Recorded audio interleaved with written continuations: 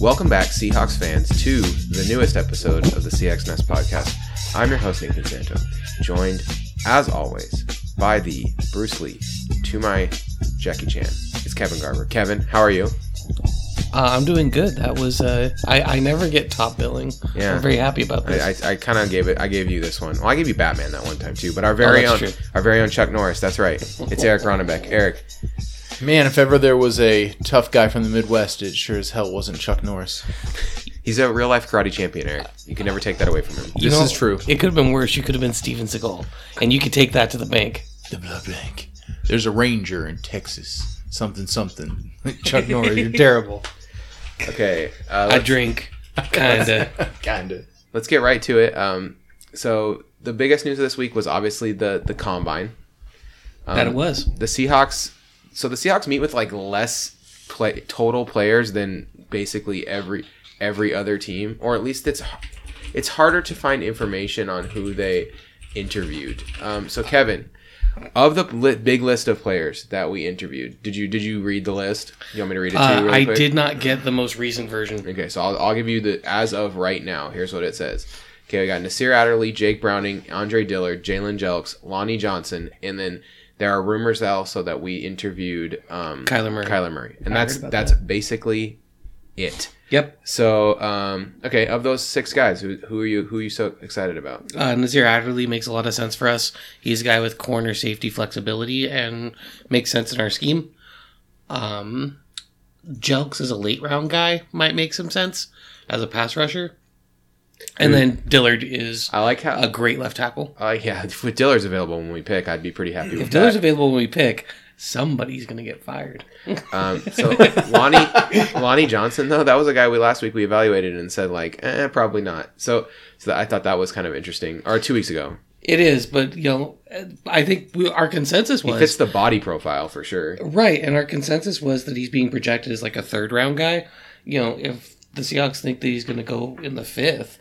I mean, cool. Sign me up. Yeah, I'd be fine with that. He's definitely a player who has the size length combination that the Seahawks look for. Yeah, and he has some athletic ability. He just was a step late a lot, and he gambled in a way I didn't like.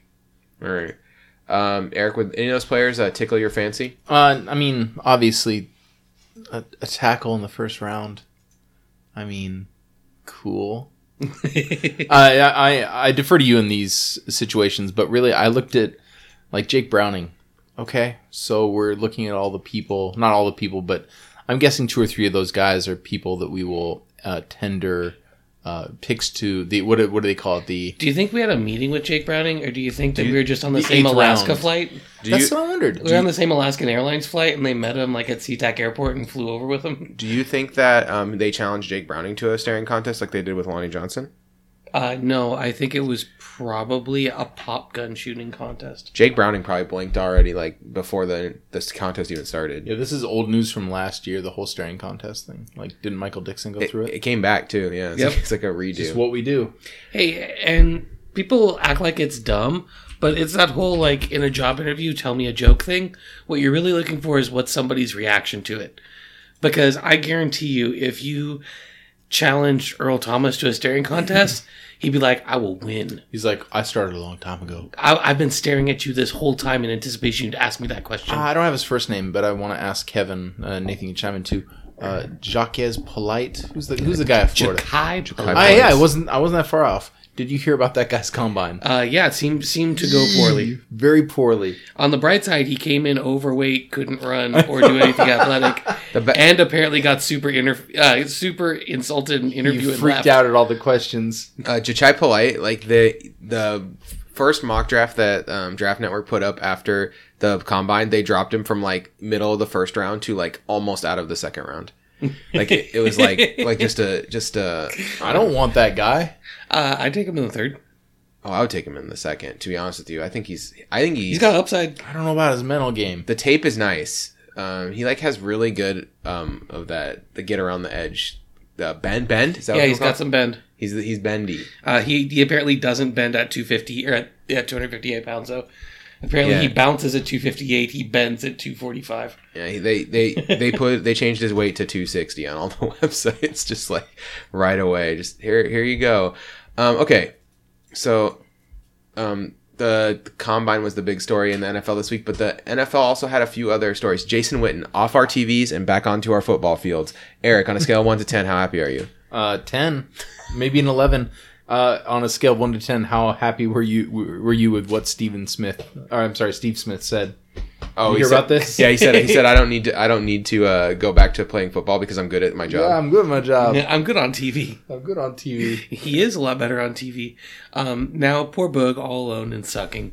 Eric Ebron tweeted a good tweet. He said, all these linebackers are running 4.4s. I'm going to have to put away the honey buns this That's one of my favorite quotes to come out. That was so good. He just tweeted it himself. It's so good. And then the other thing is, so there's a bunch of combine stories, and we'll get to them as we go through the positions, because guys had good combines, guys had bad combines. I just put it on TV whenever I was home and just kind of let it play in the background. But I think that the combine is both. It's fun because it's both way overblown and then way underappreciated. Like, you can learn a lot about a guy from a combine, but also there's tons of guys who do bad at the combine. The slowest quarterback combine time is Tom Brady. So yeah, they timed with a sundial. Yeah, it doesn't matter. It doesn't matter, and it also does matter a lot.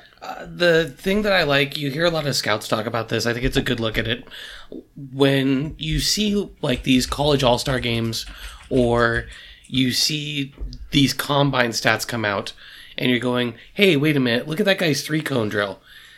Why wasn't he higher on my list already? And then you go back and you're like, oh, he was injured his senior year, and he was more productive as a junior, so we missed out on that. Or, oh, when I look back at the film, for some reason they had him playing middle linebacker, even though he projects best as a defensive end.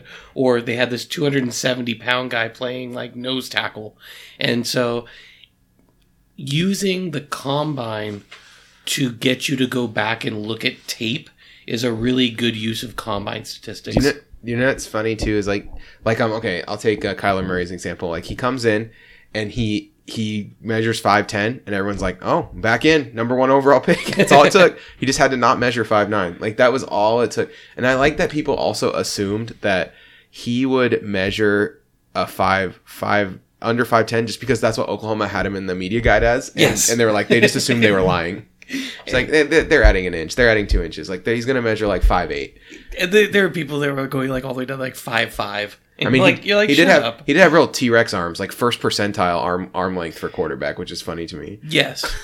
Like, you definitely have to be ready to have an offense that's willing to shuffle around. Otherwise, you're going to have problems. Just reminds me of that. What was that movie with the T-Rex? I'm a T-Rex. I have a big head and little arms. Yeah, exactly. Meet the Robinsons. Yeah. We did it. All right. So, Jinx, you owe me Lone Wolf McQuaid's favorite drinks. So, safeties. There was a release today. The safety Eric Weddle got released by the Ravens to make room. As a fellow Eric, how do you feel about that? If he lands in our lap, I might be a little happy. They're making room for C.J. Mosley. They think that's the most important piece they need to keep on their defense in Baltimore. Then the safety market is, and then Landon Collins. They decided not to franchise him, which which makes a ton of sense when you're paying Alec Ogletree $10 million. You can't stretch that wallet to accommodate Landon Collins. You have a guy who, I mean, yes, he is a specific kind of safety, but you have him under team control. You can pay him $11 million next year to just come back. You don't have like a ton of super good pieces on your defense, and you're just like, nah. You could have offered him, like, what did they offer Clowney? They could have offered him that tender, right? Like, there was something you could have done if you weren't the Giants. $10 million a year. That's what they should have offered him. Just said, hey, come back 4 years, $40 million. You can't claim that it's a problem having to build a defense around a guy when you don't have any other pieces to build a defense around. So you might as well build around the guy you have. Eli Manning. It's not like they have this great defense that, like, he's just the awkward piece that doesn't fit in it. He's the defense right now. They got rid of Snacks Harris. Yeah, they're blowing that team up all the way, apparently, and their franchise. Great all right. Move. So our topic of coverage this week is defensive end / defensive tackle. So defensive line. On the roster right now, the Seahawks have franchised Frank Clark. $17.1 million franchise tag. Hoping for getting him re-signed before the season starts, because that's a lot of money. They have he's not going to get a lot less than that. Maybe like a couple million. Till July 12th, though, right? $2 million is a defensive tackle. Rasheem Green, Jamie Mender, Jake Martin. Those are our other defensive ends. So this is definitely a position the Seahawks will be addressing this offseason. Defensive tackle, Jaron Reed, Nazir Jones, and Poona Ford. I think you can probably get away with those 3 guys as your like top 3 in your rotation, but that's not enough depth. So you need at least one more body. 2 or 3 more guys will probably be coming in at that position. So looking at free agency, okay, is there anybody who sticks out to you guys as someone who, you're interested in? You've heard, like, are you guys interested in making another run at Nadam Kong Su or anything like that? Eric, that was like a rumor last year. Eric, would you be into that? I mean, we talked about it last year, and I was kind of into it. If the price was right, if we get him on a 1-year flyer, I don't think he's going to be doing the 1-year flyer. He tried that this year with the Rams, and it didn't go super good. Yeah, it went so bad that it was almost really good. Like, he took less money, got to a Super Bowl, didn't have a great year. I think he probably would have rather have taken the money. It wouldn't have been any worse. Like, if you get to the game and you lose, it's, I don't know, you might as well miss the playoffs, stick in with the Lions or something. Could bring Sheldon Richardson back. We could bring Sheldon Richardson back. Speaking of everything I just said, there are some good defensive interior players. Timmy Jernigan. I mean, Grady Jarrett's not going to go back to the Falcons. Grady Jarrett got franchised. Yeah, so they're not. Grady Jarrett's going to be a Falcon again. And then Michael Pierce and Shelby Harris both have RFAs. They're both pretty decent rotational tackles. So then we're looking at Nadam Kong Su. We could try like someone like a little bit of flyer, like a Danny Shelton. I actually would really like a Danny Shelton signing. He has a really high floor because at the very least he's a good run stopper. Sheldon Richardson was someone we could bring back. Like Marcus Hunt got a new contract from the Colts today, so he's out. But Haloti Ngata is someone like a veteran. That guy we could bring in. Muhammad Wilkerson. So those are some guys. I think Muhammad Wilkerson's washed. Like, I just think he played like 100 snaps last year.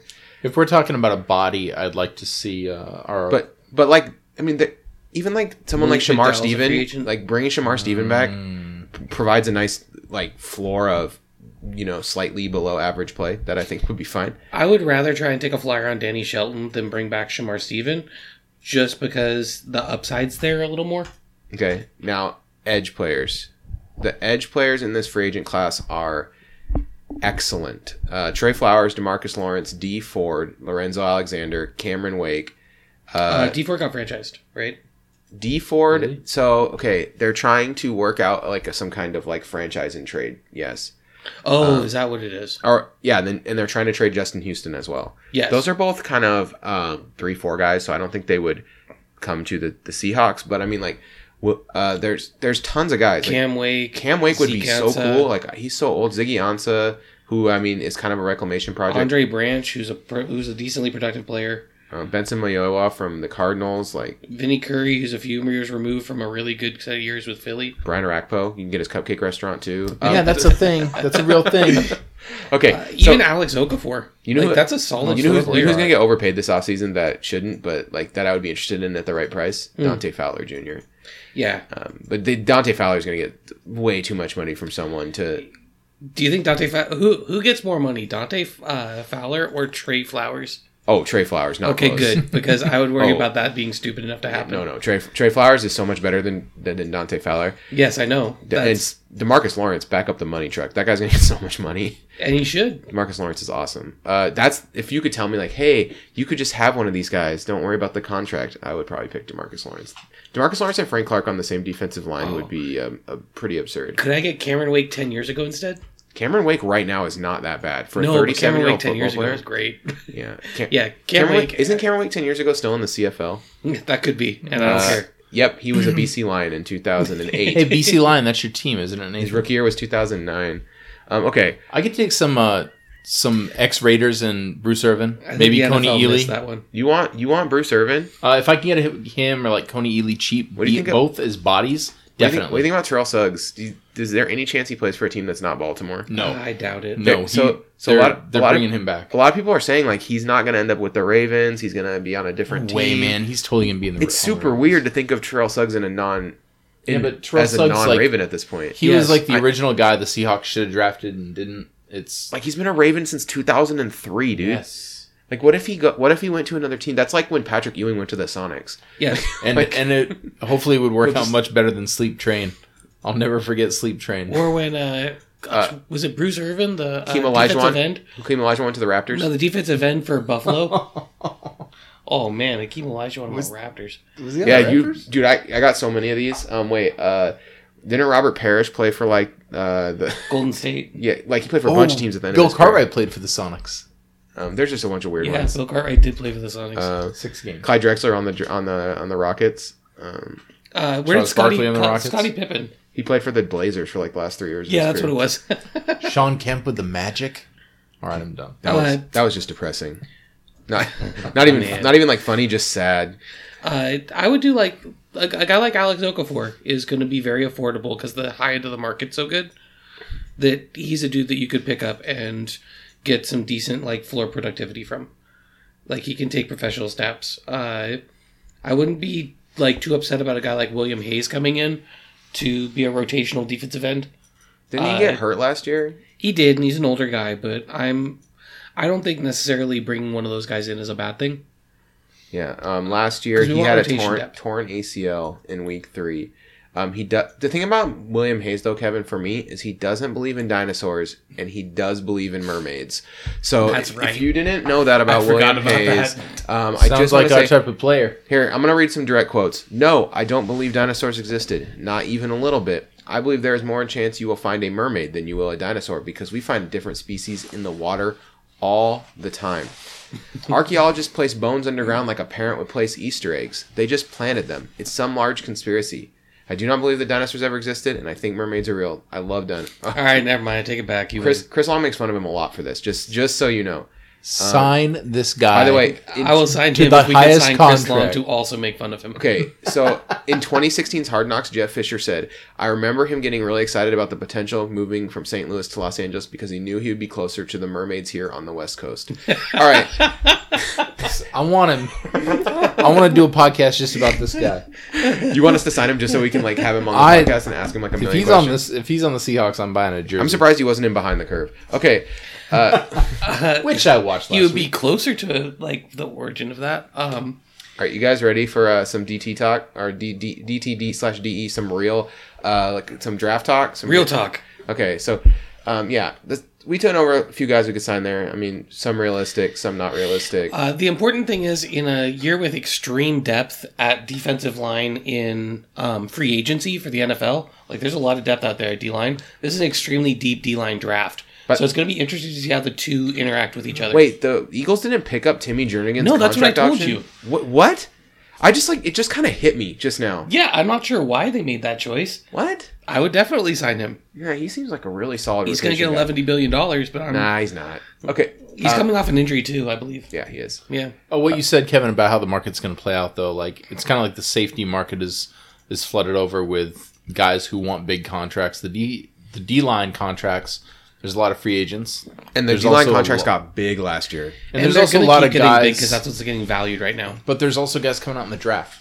It's very deep, like you said. Okay, so let's go over. I'm gonna classify these guys into a few categories, Kevin. I put them in big buckets. Do we want to do like? Okay, so I'm gonna go guys that people will talk about that we have no chance of getting. Okay, that's the first bucket. Yep. Okay, so these are guys that will not be available in the Seahawks pick. I think, and there's no question under they won't any be available. circumstances. Yes, I'm not even saying this is a stretch. Like, one of these guys might drop. There's 4 guys that are in that category. Oh, I have 5. Okay, here we go. Nick Bosa. Yep. Quinnen Williams.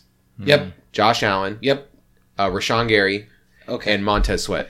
And that's mostly because Combine for Sweat and Gary. Sweat killed the Combine and so did Gary. And I think that they just pushed their draft stock high enough that teams are going to take chances on that. Gary still has enough question marks. I could see him being around. But I agree with you. Montez Sweat was productive and had a really good combine. Everyone's mocking him in like the top 5 now, which I think is absurd. Like, I liked him as like hey, late first round flyer, let's do this. As a top 10 pick, I think it is super sketchy. It's a very good chance he ends up in a situation where he can't develop. So those 5 guys, I think there's no chance they fall. Like, those 5 guys, I think none of them will be available when we pick. Now there's a class of guys who will probably not be available when we pick. Probably not worth talking about. Okay. Yep. So you ready for do you want me to guess? Okay, you can try to guess. Yeah, sure. Okay. Cleveland Farrell. I actually think Clelin Ferrell, there's a chance he could fall. I put him one category below this in the guys that we might actually have a chance to get. But You're right. It's a good person to put in this. Ed Oliver? Ed Oliver for sure. Yeah. Dexter Lawrence? I think I like. He's gonna be in the fringe between the two for me. I think Christian Wilkins is the guy right here. You think Christian Wilkins is the first Clemson guy coming off the board? Yeah, he did a lot better at the combine between the two. I think he did a lot better at the combine than I expected. Like I suspected he would do. Poorly. You thought Wilkins did better than you expected? Yeah, like a little. Oh, I thought he did worse than I expected. He did like a little better. I thought his explosiveness was going to be a little bit more like out there. I think he's a defensive tackle. I hate it when D linemen don't run the 3 cone. Okay, this is a personal pet peeve. But do you know they have to run it the same day as the 40? So like they get. I know, but now I have to wait for Kevin. his pro day before I can see if I like his 3 cone number, because your 3 cone number tells me kind of how you are at like turning and running down the line and how you are at bending on the edge. So as a pass rusher, your 3 cone number is really important. Hey, Quinton Williams is a psychopath, man. Like that 40 time. He said he ate 4 Oreos before he ran that. That's one Oreo per second. Quinton Williams is so cool. Okay, but that's in the definitely not available. So okay, yeah. So I think there's just like 2 or 3 guys in this category probably not available. Person? So I think it's Ed Oliver and then Christian Wilkins is the guy for me. I think as an interior defender, he's like a very exciting prospect. Then hopefully they fall. That's the next category. Okay, and that's Clelin Ferrell and Dexter Lawrence. Dexter Lawrence, I think it will be probably available when we pick. I love Clelin Ferrell. Clelin Ferrell would be such a sexy pick to me. And then like Brian Burns and Draymond Jones. And I don't want Brian Burns. He's a horrible fit. Brian Burns is weird too. And I think Draymond Jones had a really bad combine. And then Montez Sweat. These are guys that I think like. Yeah, Montez Sweat's no way. Montez Sweat's going in the top 15. Yeah, top 15. I mean, you with his size, length, and productivity. The other guy I forgot was Jeffrey Simmons, Kevin. That's the guy that... Jeffrey Simmons is going to drop because that injury. He's going to miss his entire first season. Are you like... So, okay, let me ask you a question about Jeffrey Simmons, though. So you think he'll miss all of his first season? I think there's a really good chance he misses his entire rookie year. Okay. What do you think about him, though? Like, I think he's a really good prospect. I think he would be probably my... He's probably my top 3 defensive tackle prospects. So okay, yeah, it's like him and Ed Oliver are either one of them is second for me. So okay, so you would agree with me that he's probably better than Wilkins. Yes. And he's probably in a class with Rashawn Gary, but with better tape. He's more productive than Rashawn Gary, and he's more stout than Ed Oliver, which is why I put him like. Quinton Williams is tier 1. Jeffrey Simmons is like tier 1. He's S tier, bro. He's but like that's what I mean. S-tier. Like he's tier 1, and then like Jeffrey Simmons is like tier 2A, and then Oliver and Gary are like 2B and 2C.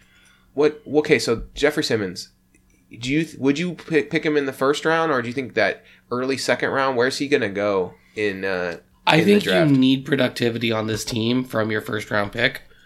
If we trade back, I could take him in the second. But like, I just think we have too many holes to fill in this area of the field. That's the problem I have. We need to get a productive piece from our top pick. I think if we were 3 years ago, I'd love to take a guy like this, redshirt him for a year, and then just have a stud D tackle after that. But I just don't think we can afford to have whoever our top pick is sit out the entire season. Now, knowing that these are a position of need, and there's all these guys that are so good that some of these guys are going to get pushed to round 2, right? Yep. So, do you want to stay in round 1, or would you want to just trade out and pick kind of the leftovers, whoever's left, like the... You know, if the best guys left is Chase Winovich or Jachai Polite or whoever it is, would you just want to? Are you okay doing that? I would be very happy with that. There's a few of those guys I think are going to be sitting there at the end of 1 or the beginning of 2 that I think are every bit the player that the players going higher are. Okay, so if the Seahawks stay in their spot, who's your dream guy? Because there's too many to talk about, so we need to just narrow it down. Who's your dream guy? Who's like the guy that you think we could actually have a chance to pick, and you'd love to pick? Clelin Ferrell. Clelin Ferrell. All right, Clelin Ferrell. Okay. One thing I like about every scouting report about this guy is it just says like leader, and like he was the leader of the defense. He was in charge of the defense. I kind of like stuff like that. That he was kind of really good. And he was a 3-down player too, which is not super common in a defense as good as Clemson's. Yep. Like, they don't need guys to play 3 downs, but he did. He's an every down defensive end. I don't think he has the highest pass rushing potential out of defensive ends in this draft, but he's a guy who gets consistent pressure, and I feel like that's a good accompaniment piece with a guy like Frank Clark, who occasionally will just murder his tackle, but doesn't get like down in, down out pressure. On our 3rd down plays where we have a guy stand up, Clelin Ferrell will never be able to do that. That's just not in his skill set. But he could slide inside in that. He's not so small that he couldn't do that, or he could just come off the field and play 1st and 2nd down. It's completely reasonable to me that our 3rd down sets just maybe wouldn't include him, and that's fine. Or certain ones would, certain ones wouldn't. Yeah. So that, I think that is a very good call. That would be a dream guy to drop. My dream guy to drop right now. I'm having a hard time with it because it's like there's so many of these guys are so good, but I'm going to try to pick different than you because that was my guy too. I'm going to pick Ed Oliver. Ed Oliver is falling down draft boards because I think it's mostly due to the fact that he's an interior defensive lineman that doesn't have big size. And I think playing next to Jaron Reed would be a scary defensive tackle pairing for anyone. Ed Oliver has otherworldly penetration ability. He can get through the line. And the only knock on him is size, which is kind of why I think it's one of those silly things where, like, if this guy was 6'4", 315, he'd be in there with Quinnen Williams. Yeah, people would be like, this is a top 5 pick. And because he's 290, and he should be, they just knock him people down, are acting like he's small.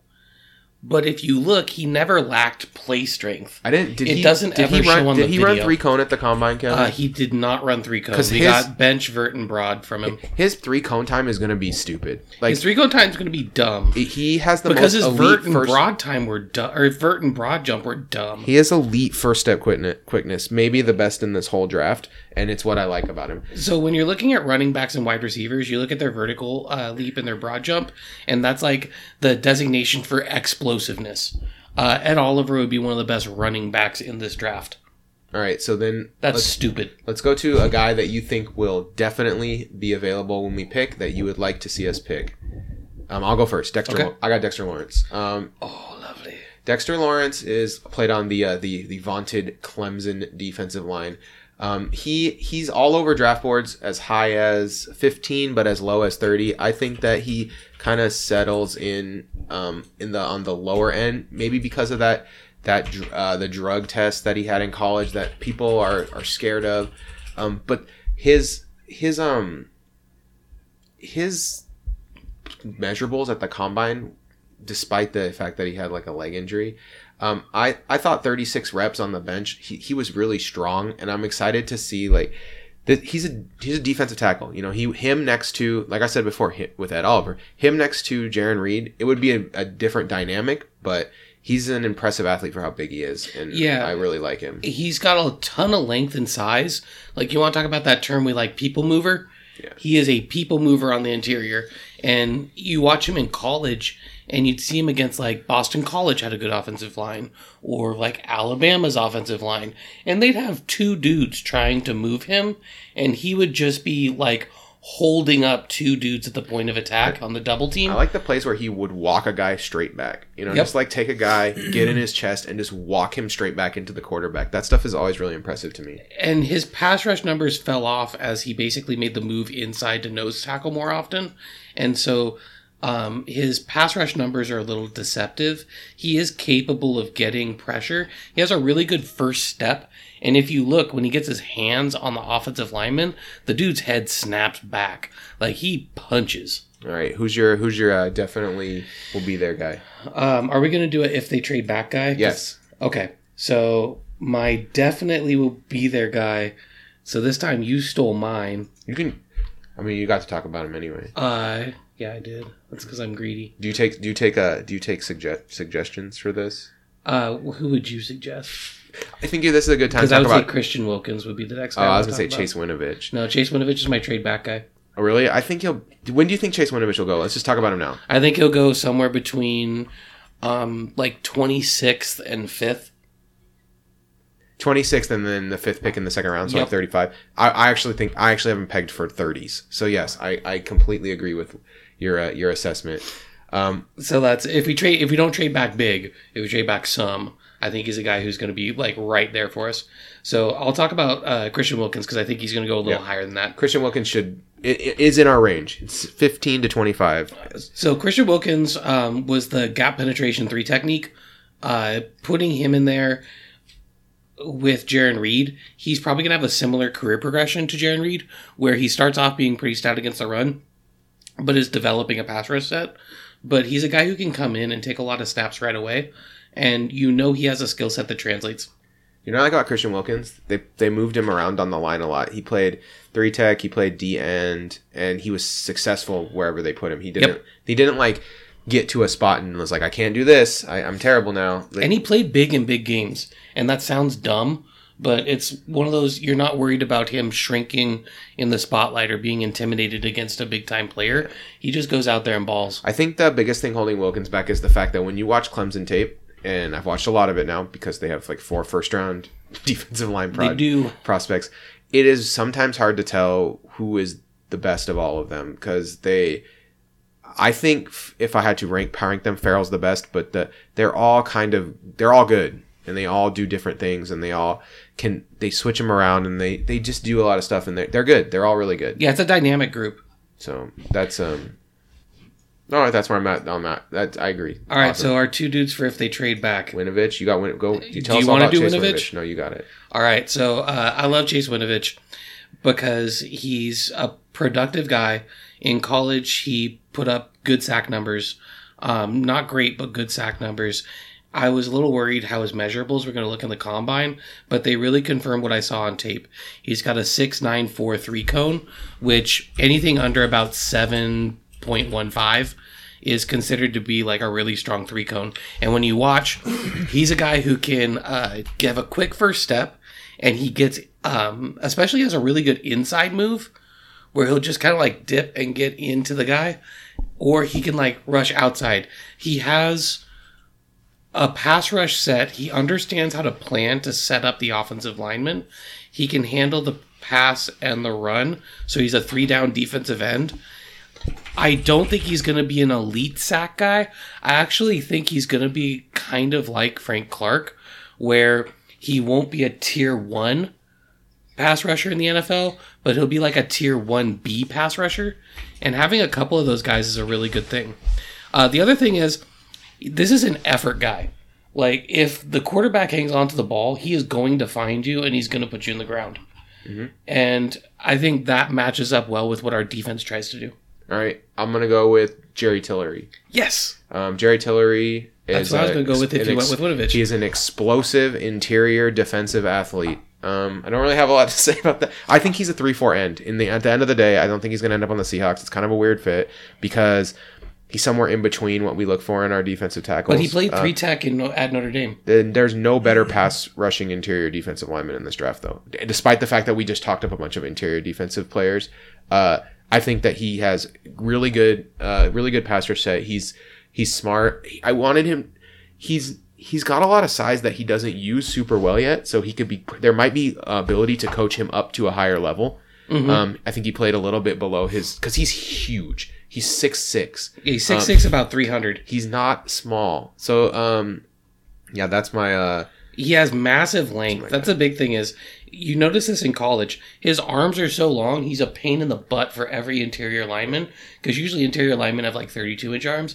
He's got 34-inch arms. Yeah. And he has like quick-firing hands. And you can see when he gets his hands on a guy... Like, go watch his tape against Stanford. Stanford has a good interior offensive lineman, Nate Herbig. Not like great, but good. There's like 3 or 4 plays where he just gets his hands on the chest pad and just puts the dude on roller skates and pushes him back as long as he wants. It is gross. Yeah. One thing about Jerry Tillery you should know. In 2016, he went on a Twitter rampage in which he indirectly suggested LSU's Les Miles should replace Brian Kelly. Which I'll say this: don't do that. But you're right. Brian Kelly kind of sucked. Twitter rampage. I just wanted to say that about Jerry. Of all the kinds of rampages you can go on, a Twitter rampage is more acceptable than Jerry, others. but it's just funny to me. All right, mid-round prospect that you like, Kevin. Who's your mid-round prospect that you are excited about, that you think, okay, this guy could be someone the Seahawks could sneak in late, snag, and then Are we talking like round 3 or 4? yeah, like round 3, round 4. All right, there's a bunch of guys that I really like in this range. Can I give one defensive end and one defensive tackle? Sure, that's fine for me. Okay, so I want to talk about Max Crosby. Mm-hmm. So Max Crosby's from Eastern Michigan. He's like about 6'5" or so. He has a frame where he can put on some good weight. His speed's solid. His combine numbers really helped answer some questions because playing for Eastern Michigan, he looked dominant all the time. But he was playing against teams that Eastern Michigan plays against. So you would get a chance to see him every once in a while in games against higher level competition, and he could hold his own. But seeing him come in to the combine and really confirm what you saw on tape, like he had a 6.89 3-cone, which is a really strong 3-cone. Like those are, he put up some Chase Winovich kind of numbers. His athletic numbers, his vertical jump and his broad jump were really strong. He had a 4.66 40. He's got like 33-inch arms. So he's ticking off a lot of boxes here that you really want to see. And he was pretty productive at a smaller school. So he's a guy where if he'd have shown this at Michigan instead of Eastern Michigan, we'd probably be talking about him in like the early second round. Instead, we're talking about him probably in like the third or fourth round, and he could end up being a steal. Okay. Who's your interior guy? All right, so my interior guy is Kalen Saunders. So Kalen Saunders is out of Eastern Illinois. He kind of went viral for doing backflips in the rain at the Senior Bowl practice. Western Illinois. He's 6 foot 324. He's got a very similar body type to Poona Ford, but with a faster first step. So he'd be like if Poona Ford was a pass rusher. Mm-hmm. And just the thought of putting him in the D-line rotation and how much interior offensive linemen would just hate us, because we have Naz Jones at like 6'6", and Jaron Reed at 6'4", and then we have these 2 6-foot guys with long arms that we can bring in. And just thinking about their line having to adjust what we could do would be awful to deal with. And I think Saunders has the physical ability and the productivity that he could be a good player that might be available in like the 5th round. All right. I'm going with Ben Benagu. He had the best combine of like any edge player. He ran a 4.62 40, 40-inch vertical jump and a 7-second cone drill. He looked gross on the field. Like he was huge. Like I don't understand. He's like 6'3", 250, but he moves like he's like a running back. It's dumb. So yeah, he's a kind of a project. His tape is not like super great. When he's in a 2-point stance, it's like not super pretty. But he has like actual pass rush moves, and he is an insane athlete. He might go like in the 3rd, 4th. I'm thinking like in there, maybe up to the 2nd if someone just falls in love with the athleticism. But someone that I think the Seahawks should keep an eye on, just as a kind of insane athlete perspective. All right. Yeah, that's my my note on him is big time athlete, has no pass rush plan whatsoever. He does moves, but it doesn't seem like they. Yeah, you're right. He doesn't seem like he's thinking about what he's doing. He's just guys are like, Coach told me to do this. I got these 6 moves that I can do them all real good. So yeah, that's my. Yeah, as a project, you could do a lot worse than like basically a big running. It's back. like he's like the exact opposite of the other TCU edge guy, Collier, which is like Collier's like the like non-explosive athlete who like but like can do a lot of other things, you know, and like he like push pulls guys. He's really strong, but he's not like a bendy freak athlete. This guy's the exact opposite of. It's weird that they both. I mean, it makes sense that they were together. Actually, I guess. Yeah. All right. Can I talk about a few other combines that I thought were interesting before we go to the money zone? Yeah. Okay. I think people are like wetting themselves over the DK Metcalf combine. Yes. And I think it's fair. He looks really good in a t-shirt, and he's really, really fast. But I want to pump the brakes on DK Metcalf. He's good, and I think he's a good NFL prospect, but he'll need time to develop, and picking him in the top 10 is very early 2000s Lions. That's my DK Metcalf take, and I just want to plant my flag in that early so that I can really stick with it. I think there's a thing that people need to keep in mind.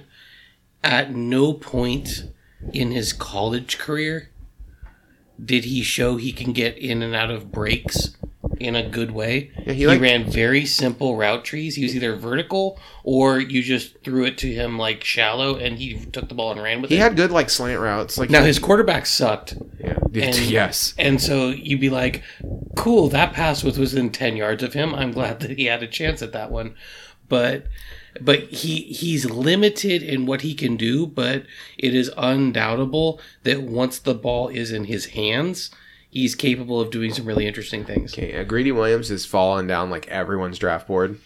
To the point where he'll definitely be available when the Seahawks pick. I'm okay with that. That's someone you can keep an eye on as like a potential maybe like slight trade back or just pick option for the Seahawks.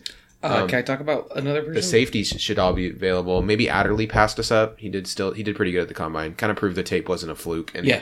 But he might not be available. But Chauncey Gardner-Johnson and the Deontay Thompson will both be around at the beginning of the second round or the end of the first round when we have our first pick. Juan Thornhill confirmed a lot of what I saw on tape too. He had a really good combine. Mm-hmm. Juan Thornhill went up draft boards too. I've seen him. Yeah, he'd be a second round guy now, whereas he might have been a borderline third before. Agreed. A guy I want to talk about real quick is Marquise Hollywood Brown, the wide receiver out of Oklahoma. People are making a huge deal out of the fact that he came in. He's only 5'9". He came in at 166 pounds. Mm-hmm. He's coming off of a UC sprain and surgery. So he's going to come in light. He hasn't been able to like bulk up and work out. He's a guy... He couldn't drink like 1,000 gallons of water like all these other guys to blow it up. He's a guy who is probably playing like in the mid-170s and lost weight due to injury, surgery, and not working out. And he's a guy who probably could have gotten up to like 185 for the weigh-in. And if he'd have gotten up to 185, no one would have said anything. I bring this up because now he's a guy who was a fringe round 1 dude who might be dropping like late round 2, early round 3. And he is an outside receiver who would be a really interesting fit in our offense. He's so fast. And he just gets open. Like, I think that's... People fixate on having a big receiver, and that's good for certain situations. But if we've seen anything with the Seahawks, it's we need a receiver who gets open. However they do it, if you can get a step and a half, and if you watch Marquise Brown's tape at Oklahoma... That dude is always a step and a half beyond everybody or more. Yeah, he would have beat Paris Campbell in the 40, I think, at least ran very similar. He'd be right up there, and he's got pretty similar size to Andy Isabella, who's suddenly getting a bunch of love. So you're not into UMass wideout prospects, Kevin? I actually like Andy Isabella, but he's a slot receiver, so I don't like him for a system. He never played on the outside. I want to remind everyone that Keenan Allen ran a 4.7 40 at the combine. Lil Jordan Humphrey ran a 4.75 40 at the combine. I still love Lil Jordan Humphrey. I'm going to plant my flag in this. If the Seahawks draft Lil Jordan Humphrey in like round, 4 or 5, I'm so in on the highest of the highest order. By the way, do you know why his name's Lil Jordan? I don't care, but tell me. Was he named after Harold Miner? No, his big brother. His parents were doing that thing where let the older child name the younger child. Is that a thing? Because that always works really well. Oh. That's how I've gone with Frankenstein. That's how a former coworker of mine's first name ended up being Robin Hood, all one word. That's another story. But he was really into Michael Jordan at the time, and so he wanted to name him Michael Jordan Humphrey. But Mom thought that was too normal. She wanted a little spice on that name, so instead it was Lil Jordan, and now we have the wonder in our earth that is Lil Jordan Humphrey. And I'm I just thought looking that you at could Kevin, all appreciate that story. are you with me on the Lil There's Jordan? nothing little about Lil Jordan Humphrey. No, he's huge. That's That's his biggest asset. He's Yeah. 6'3" and he like muscles people out of place. He's a slot receiver. That's the only thing. He weighed that, 210 at the combine. He's Keenan Allen. Yeah. I think his upside is Keenan Allen and his downside is bad Keenan Allen. I don't know how much he fits into our offense. So Chris Hogan, my I guess. big question. Nah. Yeah, Chris Hogan, basically. I don't know how much he fits into our offense, Big Chris but Hogan. as a player, I think he has a skill set that will play in the NFL. I think that if he drops because of his 40 time, then those teams are making weird choices. I mean, that's what's happening. I mean, Yeah. he's going to drop. Well, there's what draft Twitter says. There's what draft quote unquote experts say, and then there's what's happening in NFL rooms. But I mean, like, would you rather have N'Keal Henry or Lil Jordan Humphrey right now? Like N'Keal Henry also had a bad combine. I don't know, man. Those are like really close players for me. I really like both of them though. Like that's the thing. If we ended up with one of those guys in this draft, I'd be very pleased. I don't like Nikhil Harry that much. Oh, all right. I just think that he's similar. Like he reminds me of like who's a big receiver in the NFL? Allen Robinson. I understand the comparison. Demaryius Thomas. I haven't really seen, when I watch the tape, I don't see N'Keal Harry with an ability to go up and take the ball away from someone. I think his athleticism has better upside than Lil Jordan Humphrey, but I think that his tape is not as good. Like he's very hit or miss. But I guess we should save this for wide receiver day. We're burning too much of our. He did have as many reps on the bench press as DK Metcalf. Take that, Instagram DK Metcalf body lovers. Okay, I'm serious. Hollywood Brown. If he weighed 180 pounds, he'd be a first round pick, and this could be our chance to Tyler Lockett as a receiver. Hey, back to D-line to end this on. Is there any player that is getting kind of hype or being talked about that we would take who you don't want to see? Rashawn Gary. Nate? like a defensive lineman that's getting hyped that I don't want. Or to like take. I shouldn't say hyped, like that is maybe mocked to us or around our area. Can I explain my hatred for Rashawn Gary as a draft pick? Please. Just because I like him and I think he's a very athletic player. My issue with Rashawn Gary is that he's not shown an ability to grow and learn and understand how to implement pass rush moves or anything else in a consistent way. And so it makes me worry that he's a guy who, despite having all the athletic ability in the world, I don't know if he can really put it together in a consistent way that justifies a top 20 pick. Nathan, who do you have? Like, who would I be scared with if we reached for them? Yeah, or that if they felt to us that on the D line that you'd be like, I'd be fine with all of the guys that are getting picked. What about Brian in front Burns? of us. Brian Burns would be fine. Really? I didn't do the deep study like you guys do because I just watched a little of the combine. But he seems too much of a project, like a guy I don't want this year. Brian Burns is a little bit of a project. He'd also be like a third down guy. I'm really irritated with the whole He's first round built doing like nothing. Chris Clemens. He weighed in at like 230. He's like, lanky. No, he weighed in at 249, but did? he had like a water gut. Oh yeah. Like okay. he weighed in at 249, but like it wouldn't surprise me if he weighed in and then the end of the immediately had to combine. go pee off like 10 pounds. Like Brian Burns had a really good combine. Like he did. He ran a 4.53. He did a 7-second cone drill. But he is a pass rushing 3-4 outside linebacker. Yeah, he's not a scheme fit. I would be interested in what our plan was for him if we picked him. Does that make sense? Yes. I do think the Seahawks could play a 3-4. I just don't think they want to. You know, the personnel we have now. Frank Clark could be a really good 3-4 defensive end. Yeah, he could play the J.J. Watt role, and then you put Jaron Reed on the other side of 3-4. and then the middle, the nose would be Naz Jones, and then get a guy. No, it wouldn't be And Naz Jones. It'd be Puna Ford. Yeah, Puna Ford would play nose, I think, in our system. Naz Jones played nose in a 3-4 North Carolina. Yeah, I mean, I don't trust Naz Jones to stay healthy at this point, but Okay, that's fair. but it is fair. Jerry Tillery. All right, here we go.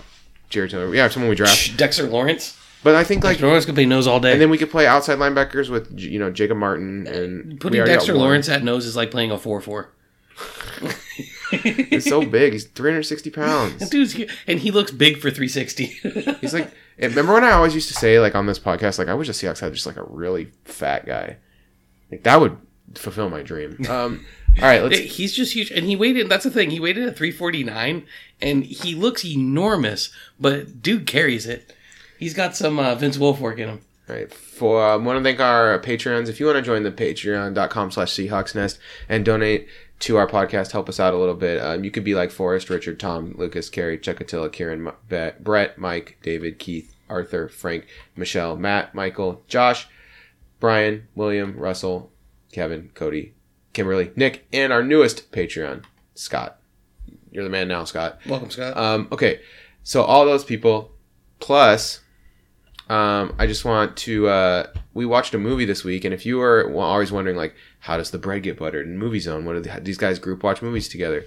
So we use, like, an app to do it, to watch movies together. And on Sunday, if you're on the Patreon, on Sunday nights, head over, and around 8 or 9 on Saturday nights, we usually fire up a movie, or earlier. I'll post the... it depends on when Odin wants to go to bed. I'll post a rough estimate of when we're doing it on the day, basically. It is plus or minus 30 minutes, depending on when Nathan's baby feels going to sleep. But one thing you can do is just go on there. There's a link in the Patreon. You click it, and you just add me as a friend on the app. And then when we're group watching a movie, you'll know.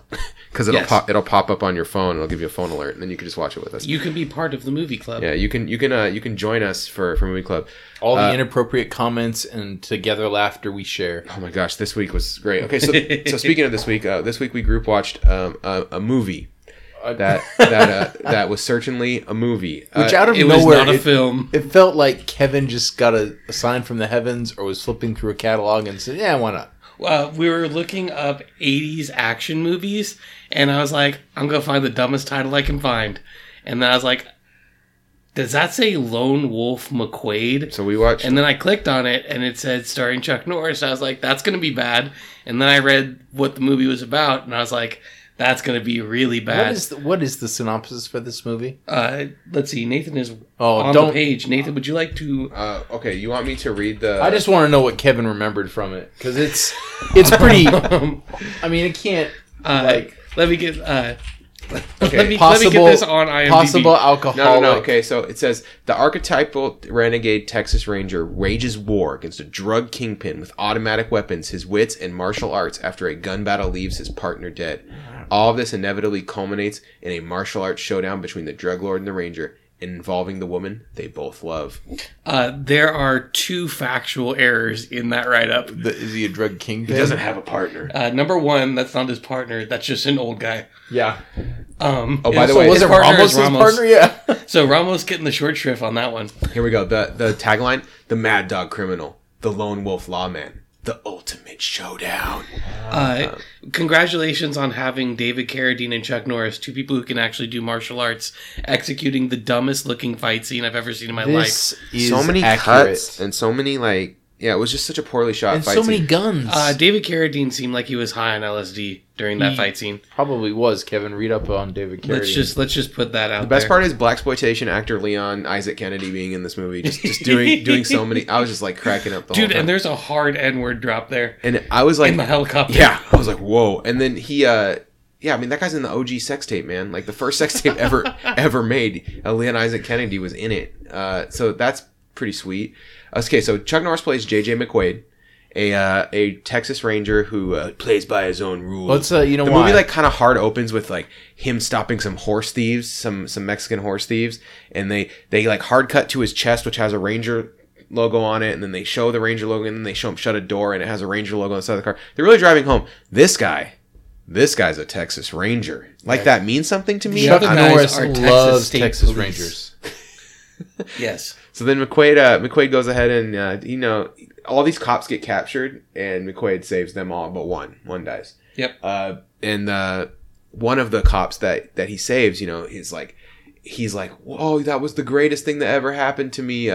Thank you so much for saving me. And it's just like, and then Norris is like, I work alone. Yeah, and then because that's his only response for the first 30 minutes of the movie. He has no response to that, and he's like, come on, kid. Show some respect, it's a psychotropic hallucination. I will say this about the Lone Wolf McQuade. It's way too long, 20 minutes too long. The movie stops getting interesting outside of comedic reasons shortly after this horse thief angle. Because then that's really the Valerian of 80s Well, the beginning is Texas Western. Okay. it's kind of shot with some sort of Ramos though the moments. his comedic relief partner in the movie. Comedic, see a guy just astonished at Lone Wolf McQuaid I'm just putting on a surprised- shoe. So I'm there's just surprised he got back into this movie after finishing filming Chips. So Ramos in the first time, so he's first seen in the movie. Then the boss tells him like, McQuaid, you need to be clean cut, show some respect for the badge, And then he's like, literally just reading lines from other movies, and he's holding a ruler while he does it, and he's like scolding Lone Wolf McQuaid with a ruler, That's and it's right. like it's so stupid. And then Ramos, so then Ramos is like, he's like, I'm your partner now, and then McQuaid's like, I don't need a partner. So then Ramos goes to McQuaid's house, which is like a piss floor flop house, like the worst house in the entire world. Well, when in you're the middle down of the on your desert. luck, Lone Wolf cop, what do you expect? And so anyway, when Ramos you're comes all- in, first of all, there's an actual wolf. Yes. Let's start with that. Which, let's be honest, this is of all the coyote-looking wolves, this is the most coyote-iest looking. Now, the other thing that stinks about this is it's total foreshadowing just from the name of the movie. It's Lone Wolf. You can't have two wolves. This is So- true. So This is not Lone Wolves. So anyway, Lone Wolf McQuaid, he's got no shirt on. He accosts Ramos with his gun, shoots above his door, and Ramos runs away, and then starts shooting at his car. The wolf chases after Yeah, him. the wolf chases him. Ramos goes up to a hill and starts watching Lone Wolf McQuaid through his binoculars. Lone Wolf McQuaid is putting on a shirtless shooting exhibition where he is rolling around and shooting targets and stuff. That's accurate. He is literally doing like what you did when you were 6. This is the best doing part of the movie. somersaults and shooting at nothing. I like how he proceeds to miss most of the rest of the shots he takes in the movie, but he hits every single shirtless shot. He nails these shirtless shots. Yeah. So then he comes back down to talk to McQuaid again. McQuaid drives away, and then Ramos tries to chase him in his car, but McQuaid's got the high whine turbocharger in his in his crappy SUV. He literally just pushes a button and they speed the film up. In a 1980 Dodge Power Wagon. Yes, this is the vehicle that O.J. Simpson wish he would have escaped in. So then he goes to like see he's driving to go see his ex-wife who's with his daughter, and they're still on good terms. They're friends. There's clearly an awkward sexual tension between the daughter and Chuck Norris. We all kind of, so we talk in these threads during the movie, and I was thinking like, when his daughter comes up, he's like, Daddy! I'm like, is he going to have sex with his daughter? Oh, that's not an appropriate joke. I better not make it. And then Kevin immediately types, he's going to have sex with his daughter. He did not have sex with his daughter. I can confirm that. Okay, his wife and him, obviously, like, there's still something there. It's very weird. Yeah, and the then nagging is still there. she's like, when are you going to settle down? You definitely can tell why they're divorced. and then, so then he meets his daughter's girlfriend, and he's actually really cool Boyfriend? about it. Boyfriend? Boyfriend. And her boyfriend is, he's like a He's future a cop. Marine. Yeah, he's joining the Marines. He is so the softest Marine you've ever seen. So then, anyway, Sally and Bobby. Sally's his daughter. Bobby's the boyfriend. They're Excuse me, Bobby what? Bobby Drew. Bobby Drew. That's his whole name, Bobby Drew. Bobby Drew. They're up on the hill making out. And it's like a real awkward scene. And then she's like, "Promise you're not gonna try to make out with me." And then he like jumps on her anyway. And he's like, "You promise?" It's like really gross. He tackles her in the front seat, and they just kind of roll and laugh. It's a very wholesome making out. But then Bobby Drew notices there's about 1,000 flares on this road. Down 4 feet away. They're up on a hill, and he looks, what's going on down there? And you see this humongous operation. Where there's like 1 million flares in the road, and then it's like an army convoy. and like floodlights, and then an army convoy. So then the army convoy rolls through, and he's like, "What's going on down there?" And then he sees the army convoy get robbed, and then they just murder Bobby Drew. Like, so there's a guy on the hill next to them that was like watching them. That's my favorite part. Is the car is like maybe 15 feet away. So when Baba Drew decides he's going to start the vehicle, then they turn on the lights. And so he would have basically had to walk past this car to get to his car and somehow missed it. So, like, clearly this guy wasn't going to last very long in the Marines anyway. I don't understand. There's so many things. They're on a He'd be hill. the only guy that died in Grenada. They're on the top of the hill looking down a hill at literally hundreds of flares in the road. Like, I cannot express to you enough. There are so many flares in the road. How did they not notice these flares? And there's a bad guy car they needed to see 10 feet from their car. It's like... So instead of shooting both of them, they shoot Baba Drew. Well, don't forget they dramatically turn on the lights. Like, haha, we were here. And then they shoot Bobby Drew. They shoot him. But after they shoot Bobby Drew, He she conveniently hides falls in inside the car. And she's screaming really loud, so I don't know how they don't hear her. No. So I think instead of shooting her, they decide to drive up to the car. They shoot through the door quite a bit. Oh, that's true. They do, and then they push the car off an embankment in order to kill her. Well, I don't know. It doesn't work though. It doesn't work. She ends up in the hospital with like a light ankle sprain. She has a cut on her head. Amnesia because she never remembers that she had a boyfriend who was murdered in front of her. So then that plot point is completely dropped. I do think we missed something. That first of all, there was a part where Momo McQuaid went horseback riding with his daughter, and then that was before this. Before? Oh. And then they meet. That's right. They meet Old Ranger. They meet Old Ranger up with Old Ranger, and he's like, "That's a tough horse." And then she like runs off, and the horse goes crazy. And then this woman comes and saves her from the horse, and it's like Lone Wolf McQuaid's dream girl or something. She's like a generic exotic woman from the '80s who may have been in a Cinemax movie, but you just don't know. Yeah. So and then it turns out her boyfriend is David Carradine, who is who set up a martial arts exhibition next to the rodeo. So then they're up there. Naturally, she's like you do. She's like, "Please come to my party. My husband or my boyfriend and I will be there." And then they go to the party, and like the boyfriend is a European martial arts champion. Right, he's a martial arts champion, and they're doing a bunch of like weird stuff, and it's like the weirdest party. And then there's a little man in a wheelchair, mechanized wheelchair. In a suit that's like overseeing the whole thing and like laughing maniacally. This is the best character in the movie. It is the best character, but the minute goes you up a see ramp. him, I like when he goes up the ramp to sit at the fancy desk. Oh, I like when he taps on it and then the wall swivels around. You don't go there. That's alert. the best scene in the movie. I don't care. I'll mention it as many times. The minute you see this guy, though, he's obviously in charge of big everything. deal. Yeah, he's the head villain. He's Mr. Big. That's Kevin, nice dig. I'll say this: I think the movie's failings primarily are on not putting this guy in more scenes.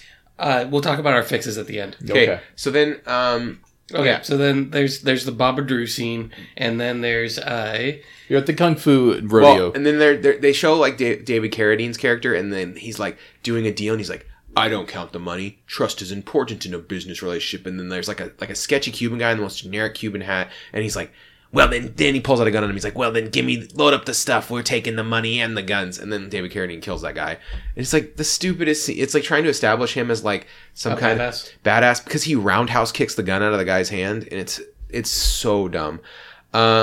His pants are clearly too tight to perform that move. All right. So it looks real stiff. Special Agent Jackson comes into the scene now. He's going to work with Ramos. The woman shows up at Lone Wolf McQuaid's house and cleans his house for some reason. Just like starts cleaning it. She's instantly attached to him. Lone Wolf McQuaid gets frustrated and like starts like pulling all his beers out of the garbage and stuff, and she's like, "You're gonna drink yourself to death." I'm like, what is going on in this scene? This relationship has gone like from 0 to 100, and he hasn't had a drink all movie. Not to mention, no, he did once. Remember when she goes to the bar to order, and he's like, "You can have a Heineken, a Michelob, or a Dos Equis," and he goes, "I'll pass." And then she looks at the bartender and goes, "Bottom shelf," and she pulls out some crappy beer that he wants to drink. Yeah. Well, and then she takes him to a bar where he immediately gets into a fight. And they leave. Yeah. And then they leave. That also happened.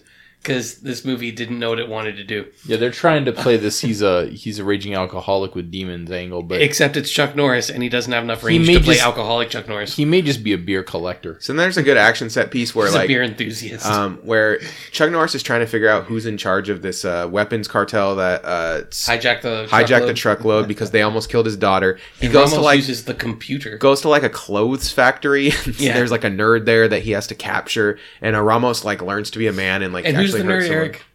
What's that? Who's the nerd, Eric? Oh, it's the guy from Newhart show. It's the guy from the Bob Newhart show. Larry. Who has, you might remember him for his brother Daryl and his other brother Daryl. Yeah, he actually had a lot more acting range than anyone else in this movie. He was one of the better actors in the movie, that's true. Yeah, Mustache interrogates him, and then some drug lords come and kill Mustache. They give him to like his old friend, Mustache. Yeah, Old Ranger, and they kill old Dakota. Yeah. They murder Dakota. Ramos can't do anything in time, and they also murder the nerd. Mustache / Dakota. He's a guy with tarnation. Blah blah blah. I'm going to say something moderately racist, he refuses. so it's okay. Yeah, he refuses to button his shirts. Cool thing about Dakota though, that guy's still alive. 91.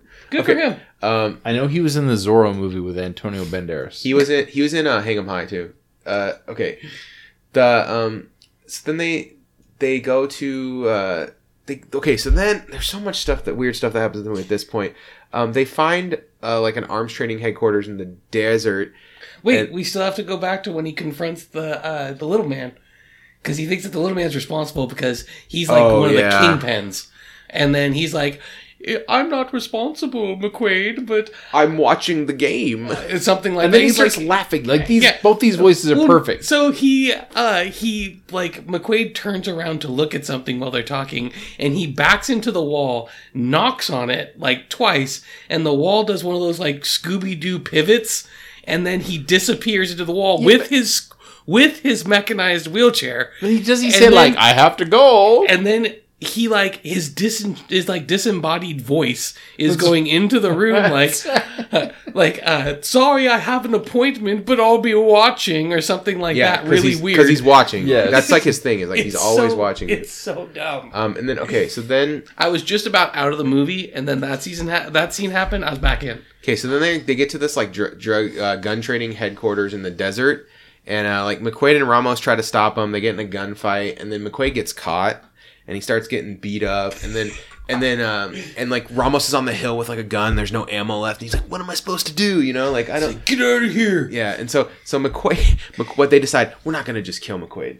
We're gonna bury him in his car in the dirt. So they like to push vehicles off of cliffs. So they put the truck into like a big hole, and they start covering it in dirt. And then we smash cut to like McQuaid in the car, and he's got the dome light on, and he's like crying, and then he has a beer somehow, and he reaches into the glove box and pulls out a beer. I believe he's got a beer, and he drinks the beer, and then he turns the car on, and he turns the turbocharger on. He puts some of the beer over his head because he pours the beer on himself, and then he punches it, and somehow the car drives comes out of the ground. It's the worst scene ever. So dumb. It's the greatest scene in the movie. Second greatest scene in the movie. And they left 4 inept guards who then proceeded to be gunned down. So then they escape, and they take down the rest of the guards, and then McQuaid finds out Sally's been kidnapped by David Carradine, so he's got to go to Mexico to get her back. But he's going to go alone because he's still a lone wolf. But in a sort of Sicario twist, the little person in the wheelchair basically comes to Lone Wolf and says, "I know where your daughter is, and we need to kind of have this playing by our rules." Yeah, like this. We want to do the whole Medellin thing that they talk about in Sicario. Oh yeah, he says like I was like my drug houses were pinball arcades or something, right? Like it's something like that. Yeah. It's so stupid. And so he goes basically like David Carradine has some merchandise that actually belongs to Little Man, and so he's going to turn over the information so that he can go pick up his things, and McQuaid can get his daughter back. So McQuaid tells everyone else they need to stay behind because this is for him to do because he's a lone wolf. And so he drives to Mexico on his own in his Texas Ranger car full of explosives and guns that they don't check at the border at all. Well, it makes sense when you're watching going into Mexico, so that they didn't care. And then he has to stop at a gas station where people start putting flowers and stuff on his car. Ramos shows up. It's not people. Ramos and Jackson, they followed him, yeah. Wait, guys. It's not people. It's the villagers in the small Mexican town. Because they're rooting for him. That immediately see a hero has entered the desert. That's right. And has decided to buy gas. The Great White Hope has entered, and they're all rooting for him. It is the most contrived, dumbest, like, they just start like, oh, this guy is something. They actually aren't extras. It was just what happens when Chuck Norris shows up in Mexican villages. This might be a thing. At this point in the movie, Chuck Norris blows so many things up.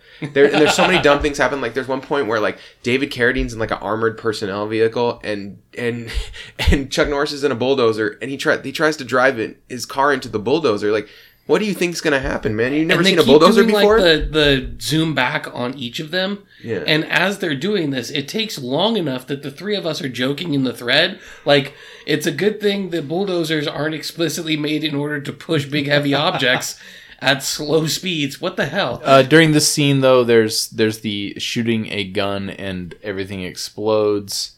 All the cliche things happen. Yeah, there's a truck that's apparently made of gasoline. Can we talk about the quick ending that is my favorite part of the movie? Yep, do it. It's when the little man shows up in the helicopter and basically thanks Chuck Norris for saving his drug operation. And then Chuck Norris says, like, No, he scolds Chuck Norris. Yes, yeah, for allowing the merchandise to destroying- blow yes. up with everything else. And then as Chuck Norris just walks by him, doesn't say anything, and immediately the little man goes, "Well, what am I gonna do?" And I'm like, what do you mean? And then from there, Chuck Norris and his friends say, "Hey, we're gonna steal your helicopter." But at some point, the little man just like uncued just says his line early, like, "You can't leave me." And Chuck Norris is like, you know what? That's a good idea. I will leave him. My favorite thing at the ending was when Inception. Lola, the love interest of Chuck Norris, says that David Carradine was forcing her had killed her husband, was forcing her to be his arm candy, and she actually loved Lone Wolf McQuade the whole time. Yes. That As she died for taking a bullet for the daughter. Oh my god, that part made me laugh. It's Nathan. I feel like you remember when McQuaid ran straight into gunfire for like literally 30 seconds? Yep. Someone shooting an automatic weapon at him in a wide arc for 30 consecutive seconds, and he with a grenade in his hand so he could throw the grenade at the building. Yes. Do you remember the part where Jackson and Ramos just shot stuff with rocket launchers? Yeah, that part was cool. Like a minute and a half. Yeah, Ramos just shows up with a bazooka, and he's just And Jackson has a unloading grenade everything. launcher. Yeah. If we're overselling how funny this movie is, we apologize, because this movie wasn't really that funny. It was gonna really say, stupid. Nathan kind of This summed was it up. not good. It wasn't funny enough to be. It wasn't stupid enough to be super funny all the time. And it wasn't serious enough to. It wasn't trying to be serious enough to be actually good. Like the thing about Sudden Death that made it great was like they were earnestly trying to make a really good movie, and it was stupid, so it was funny. This movie, it's not even. They're not even. It's not like they wasn't trying to be dramatic. It was like trying to be kind of funny, but it wasn't. It was quite like weird. 12-year-old wrote this. So we're going to go around the circle. Each of us is going to propose one change. So a total of 6 changes that we think would make this a good movie. Okay, I want to tell you one. Can I tell you a couple things about this movie? Yeah. The film was originally rated R, but Chuck Norris appealed the decision and got it changed rating to a PG. Wow, That is Oh, man. that is Gather unbelievable. around, kids. We're going to watch PG Lone back Wolf in the McQuade. day. Unbelievable to me. This script was originally called Lone Wolf Gonzalez, and it was based on a real Texas Ranger who lived named Manuel T. Gonzalez. Oh, I'm glad we could appropriate that. That is a real person. For the record, the screenplay was written by the person who wrote the screenplay for Scanners 2 And Scanners 3. and Scanners 3 and Orion's Key. by the way, and guys, something called Dirt Merchant. those are the 2 worst Scanners movies. And an episode... Do you know? Scanners 4 is pretty bad. This movie was... And an episode of Renegade starring Lorenzo Lorenzo Lamas. Just Okay. one episode, though. So, 2 other things. Sorry, I had 2 more. This film was turned down by every studio, including Orion. But because Orion had a project fall through, they were like, well, we can do this. And then the director was a big fan of Sergio Leone. And you can tell because the score is a straight up ripoff of Once Upon a Time in the West. Like, Yes. they're not even trying to hide it. No. It's like, oh yeah, this is, they just changed like 3 notes. It was the Vanilla Ice, dun dun dun dun dun dun ding of movie scores. Okay. One thing I would change. You ready? Just anyone but Chuck Norris. Chuck Norris has the acting range of Chuck of Norris. a picture of Chuck Norris. Like it's just he just doesn't convey emotion at all. He can do neutral and angry. I mean, That's it. he just doesn't like give me anything. So like in the goofy parts, they're not funny. The parts that are supposed to be emotional, they're just not emotional because he's so flat in his affect and like the way he just acts. So I'm just bored. Like if you can let that go, the fact that the main guy is just like super nothing. So is Vanilla. there someone you could think of, like, so we're remaking this movie. Who would you cast in that spot? like modern, or am I in a time machine? Let's do modern. We're remaking it. We're doing a remake of Lone Wolf McQuade. We're doing 2019 Lone Wolf McQuade. It's got to be someone who looks good with their shirt off because Chuck Norris had his shirt off a lot in this movie. I got this. You better get it. Okay, so it's got to be something. It's probably got to be someone with a beard. I've because got a category. It because doesn't have to be a beard, Nathan. You're so close. because he's the Texas Ranger. And it's got to be someone who does kung fu because there's a dumb kung fu element in this on movie. the tip of your tongue. for no reason. I'm gonna go. This is hard. Eric, go ahead. Tell me yours It's first. Jason Statham. Ugh, no. Oh, Oh no, it's so stupid. It's got to be Jason Statham in a lead role doesn't make anything better. This movie's not going to be good no matter what you do. Chris It's Pratt. going to be hilarious. I don't like Chris Pratt either. No, it would be All right, Chris naturally Evans. funny. Who's someone who has like a really hairy chest? Because that's one thing I noticed about Chuck John Norris C. Reilly. in this movie. Is Oh my God, John C. Reilly. if John you C. Reilly's willing to get on steroids and get buff for this movie, then No, sure. it would be way better if he wasn't. No. Dude, you gotta either steer into the action or steer into the comedy. I'm gonna go with Ben Foster. That's Ben Foster would actually be good in that Yeah, role. that's So my. you that's want my to pick. actually make an Oscar caliber I would want to film. make like a good Lone Wolf McQuaid movie. I'd lean 310 to I'd lean Lone away Wolf. from the weird stuff. The wheelchair guy. Oh, see, you're going the opposite direction. I of would me. probably try to like make it like a little because the movie did have like gritty dramatic elements that I thought were kind of neat. Nathan's trying to rewrite this entire movie and You call have to be good, make it good. and call it McQuaid, Eric. the guy. Eric, who's your or what's your one thing you'd fix? Okay, said this earlier. Little more of the little man. Lean into the silliness. Lead into the silliness. Take a note from Roadhouse. You have your Ben Gazzara and the guy who fucked people like Patrick Swayze in prison. It wasn't. It was a cool tandem there. Have the little man be the huge villain, and use David Carradine as the guy who would rape Patrick Swayze. Okay. I would lean into the stupidity and stereotyping. So I would have the little man be the person who is leading everything.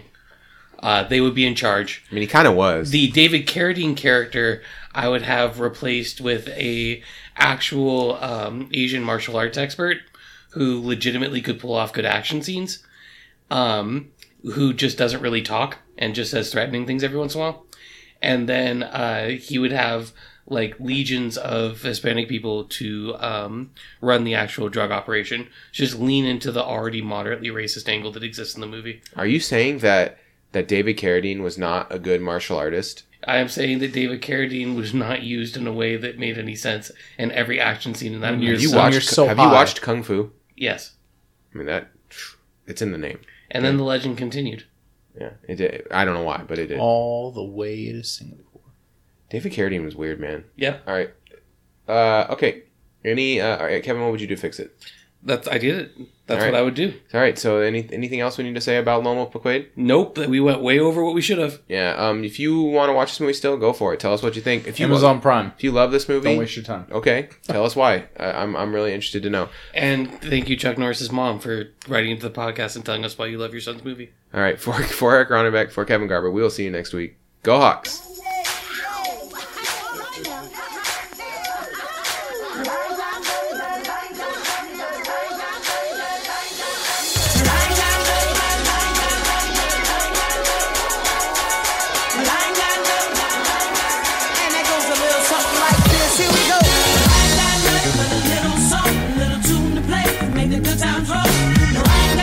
But a bag of green, 2 dancing shoes, and my friends with me.